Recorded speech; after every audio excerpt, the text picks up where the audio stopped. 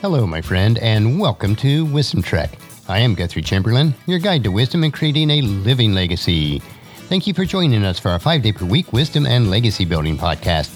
This is day 664 of our trek, and it is time for our Mindshift Monday series. Wisdom Trek's primary focus is to assist you in creating your living legacy. Creating your living legacy can only be accomplished by gaining wisdom in many areas of life. You can only gain wisdom by changing what you allow to go into your mind, which will result in changing the way you think. Our world is rapidly changing, and we must keep up with these changes if we are to remain relevant. In other words, to create a living legacy, you must choose to be in continual mode of mind shift. It is easy to get stuck in a mindset that your current circumstances cannot be changed. This is just not true. But you must understand this fundamental principle. In order to change your life, you must change how you think and what you think about. Our Mindshift Monday podcast and journal will provide you with practical ways to make a mind shift to a rich and satisfying life. We are broadcasting from our studios at the Big House in Marietta, Ohio. Our granddaughter Hazel is continuing her chemo treatment through August before they switch to a different regimen in September. The oncology staff has prepared Elizabeth and Nat by telling them to enjoy the remainder of August by including some fun activities for the family because the next phase is going to be more difficult for Hazel. Just like the recent major events in our lives are changing how we view the world and consider life, you never know what may be part of your next season of life. When you are in a continual mindshift mode, you are preparing yourself to adapt and accept these changes, whether they are pleasant or not. It is also our choosing to have a mindset that life is about encouraging one another to live to our God-given potential. God desires you to make a difference in your world, but it may require that we help each other. So on our trek for today, have a mind shift that will help you to realize that you and I can change our world. I remember a story from days gone by about a 10-year-old boy who was selling pencils door to door in his neighborhood. When an interested adult at one of the houses asked him the reason for selling pencils, he replied, "I want to raise $6 million to build a new hospital for the city." Amazed at his answer, the inquiring adult exclaimed, "That's a mighty big job for just one little boy, isn't it?" "No," responded the 10-year-old with big dreams. "I have a friend who is helping me." The world God created is a big and beautiful place in which we live. Unfortunately, humanity has somewhat ruined the world, and that needs to be changed. The task is large and would be difficult for any one of us to make a huge impact. I don't think I can change it just by myself. I do need your help. You might ask, just me? That's right, just you. We must change with the time through continual mindshift mode, but the real question is, are we big enough to actually change the times? George Bernard Shaw said, "The reasonable man adapts himself to the world. The unreasonable man attempts to adapt the world to himself. Therefore, all progress depends on the unreasonable man."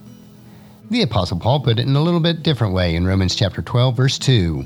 "Don't copy the behavior and customs of this world, but let God transform you into a new person by changing the way you think.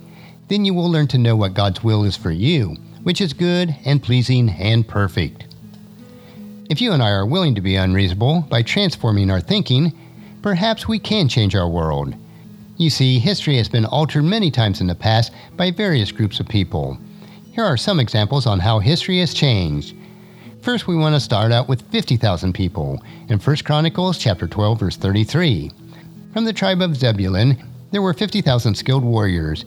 They were fully armed and prepared for battle and completely loyal to David.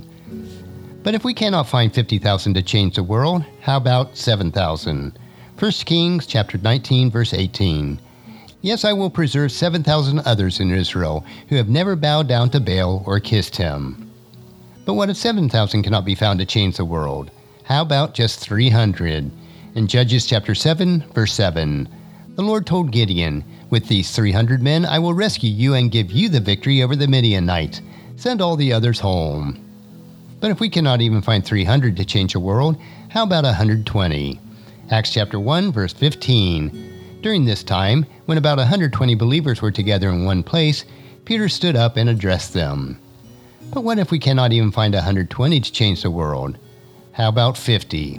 Robert E. Speer in 1917 said, "If 50 men in our congregation can be found who will enter the holy place of prayer and become henceforth men who God has touched with a prayer passion, the history of the church will be changed." But what if even 50 cannot be found to change the world? Well, how about 10? Dwight L. Moody said, "If 10 men will give themselves completely to the will of God, they will be able to change the world." And in a discussion between God and Abraham, God clarifies his willingness to use just 10 persons in Genesis chapter 8, verse 32. Finally, Abraham said, "Lord, please don't be angry with me if I speak one more time. Suppose only 10 are found there." And the Lord replied, "Then I will not destroy it for the sake of those 10. And if 10 cannot be found to change the world, how about just 2? Jesus told us in Matthew chapter 18, verse 19, "And I tell you this, if 2 of you agree on earth concerning anything you ask, the Father in heaven will do it for you." You see, 2 people can change the world. Will you join me? God needs both of us and wants to use us because you and I can change the world. This will require that both of us are in continual mind shift mode. And with these thoughts in mind, we will conclude our trek for today. And as we do, let's make a mind shift change that we can change the world. Next week, we will continue our trek on our Mind Shift Monday, and on tomorrow's trek, we will explore another wisdom quote. This 3-minute wisdom supplement will assist you on becoming healthy, wealthy, and wise each day. Thank you for joining me on this trek that we call life. Encourage your friends and family to join us, and come along with us tomorrow for another day of Wisdom Trek, creating a legacy. If you'd like to listen to any of the past daily treks or read the daily journal, they are all available at wisdom-trek.com. You can also subscribe at iTunes or Google Play so that each day's trek will be downloaded to you automatically. And thank you so much for allowing me to be your guide, your mentor, but most importantly, I am your friend as I serve you through the Wisdom Trek podcast and journal each day. And as we take this trek of life together, let us always live abundantly, love unconditionally, listen intentionally, learn continuously, lend to others generously, lead with integrity, and then leave a living legacy each day. I am Guthrie Chamberlain, reminding you to keep moving forward, enjoy your journey, and then create a great day every day. See you tomorrow.